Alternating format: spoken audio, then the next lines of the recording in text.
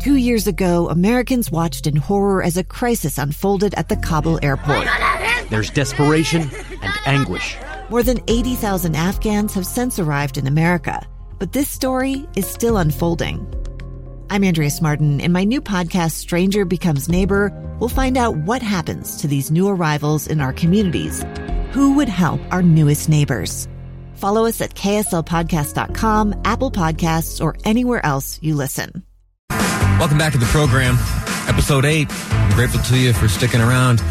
Listen to us for this long. I hope that when you've got your family together for Christmas, I know there's plenty to talk about, but if you could somehow sneak into the conversation that there's this new radio program you've been hearing on KSL News Radio, middays, 12:30 to 3. It's Lee Lonsberry. It's this young-ish guy who gets a little overexcited, but hopefully brings you some important information and some good interviews and a little bit of insight into what's going on in the world around us as it impacts our lives and livelihoods. I'd be very grateful. Thank you. This is a new program here. I am very anxious to grow it and to get you involved. One of the ways you can get involved, of course, is via the text line, the Utah Community Credit Union text line, 57500. I'd love to hear from you today on any of the any number of the or any one of the number of topics we're covering today on the program. We're going to talk about some stuff going on in Washington in just a moment, but I also want to invite you to, when you get a chance, if maybe you're not in the car, but you'd still like to tune in, you can do so by using the KSL News Radio app. It's powered by Any Hour Service, and there's video. You can see when we have guests in here. It's cool to see some of the interactions. We have some nice Christmas decorations, some holiday trees, and all that here spread around the studio. It's a pretty nice setup. I'll tell you what, I used to work here about 5 years ago, and it sure didn't look as pretty as it does now. So when I returned here, when KSL so generously gave me this little radio program, it was a pretty special thing to come in and see all these decorations. There's a tree over my right shoulder. Anyway, that's all available for your viewing pleasure at the KSL News Radio app, powered, of course, by Any Hour Services. I want to read you a letter really quickly before we move into this World Wildlife Fund story. This letter is dated December 20th. It is authored by Speaker of the House of Representatives Nancy Pelosi. It is addressed to the Honorable Donald J. Trump, President of the United States. You may or may not have heard he was impeached today. The letter reads thusly. It says, "Dear Mr. President, in their great wisdom, our founders crafted a constitution." She wrote this letter today. The Speaker Pelosi wrote this and sent it to the president today. "Dear Mr. President, in their great wisdom, our founders crafted a constitution based on a system of separation of powers, 3 co-equal branches acting as checks on each other. To ensure that balance of powers, the Constitution calls for the President to, quote, from time to time give to the Congress information of the State of the Union, close quote.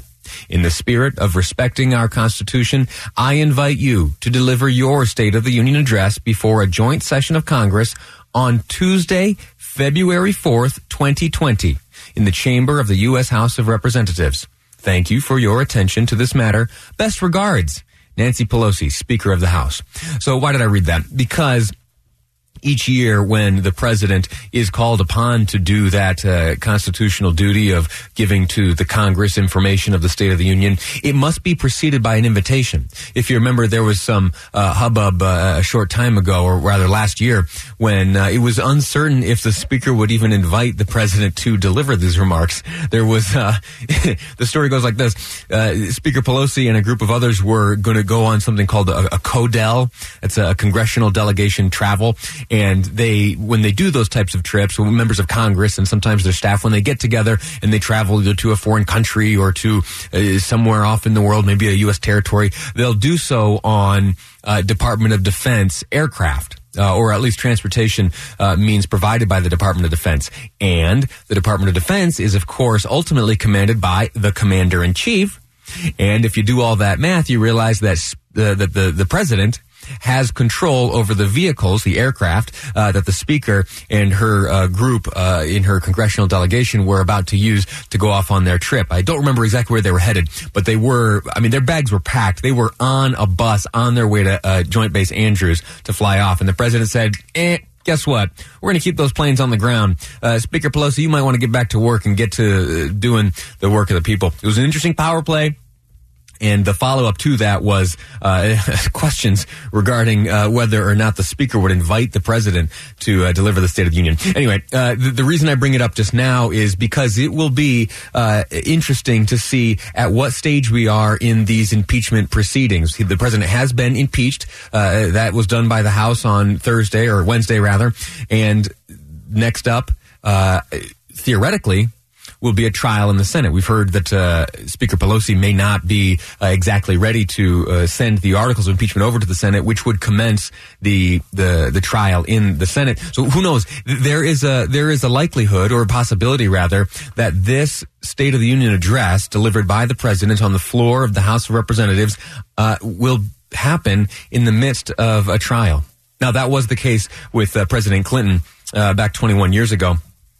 But he did not mention that. President Clinton didn't mention the impeachment proceedings at all. Yesterday, while I was speaking with Boyd Matheson, he speculates that I think that it might be impossible for the president to avoid that topic during his own State of the Union. Anyway, so now we have a date for the State of the Union address. If the president accepts this invitation, it will take place on Tuesday, February 4th in the chamber of the U.S. House. Now, listen, I have almost hijacked this all the time in this segment and wasn't able to tell you the story of something going on in the Congo.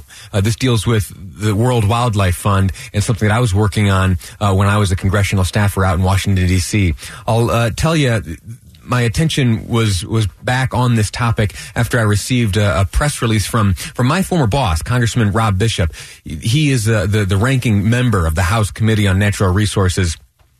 Ranking member means he is the top-ranking Republican. When the Democrats took over the House, the chairmanships of all of the respective committees in the House were changed, and then Democrats took control. The second in command, essentially, is the ranking Republican. That's Congressman Bishop now. He sends a press release out, and the headline reads, Bishop seeks hearings from Grijalva. Grijalva is Raul Grijalva. He's a congressman from Arizona. He is now the chairman of this Natural Resources Committee. It says, Bishop seeks hearings from Grijalva on conservation grants, drops bill to prevent taxpayer-funded human rights violations.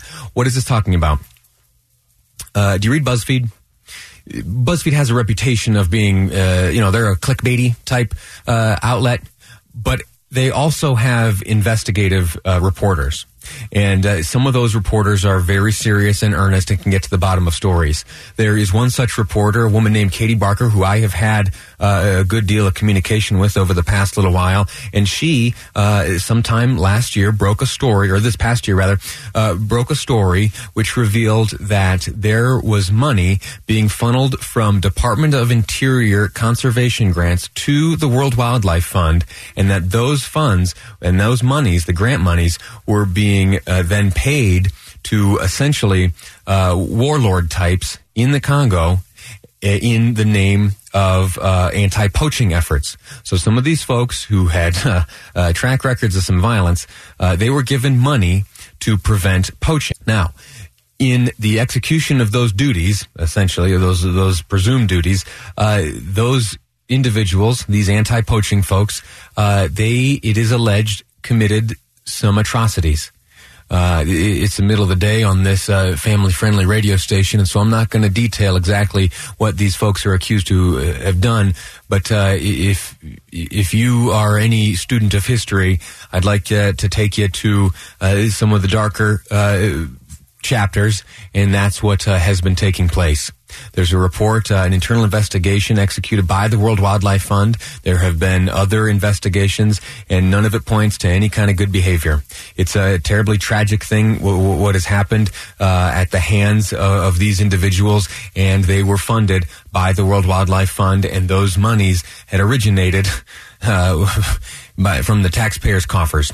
And so what is Congressman Bishop doing, and what is his involvement? He has written a letter to the chairman of the Natural Resources Committee requesting an investigative hearing. They would like a hearing to convene in Congress and for these allegations to be looked at thoroughly. He has also introduced a piece of legislation which would specifically prohibit the transmission of monies from Department of Interior conservation grants to go towards anything untoward. If anyone has a reputation of doing something wrong, or if there is a chance or a likelihood that any type of human rights violations may result from the payment of these grants, it shall be prohibited. It's a very complex and deep story, and it's in its heart, it is a great tragedy. But there are steps being taken to remedy it, and I believe pretty soon we're going to find some kind of resolution here.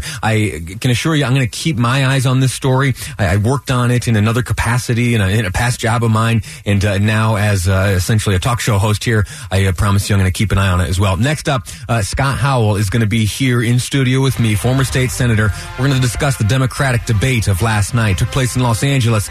7 candidates on the stage. We're going to see how they did next here on Live Mic. I'm Lee Lonsberry, and this is KSL News Radio. 2 friends taking pictures of the rising full moon on a summer night. 2 teenage kids doing what teenage kids do. When a stranger with a gun and a death wish changed everything.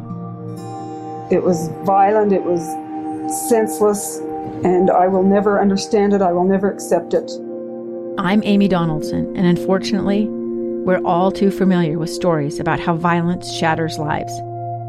But what we rarely see is how they are rebuilt. In a new podcast, The Letter, we relive tragedy, but only so we can hear the rest of the story.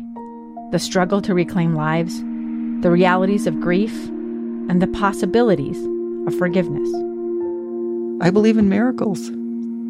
Sometimes I thought, there are no miracles. Yeah, there are, and this is a big one. Follow The Letter at theletterpodcast.com or wherever you get your podcasts.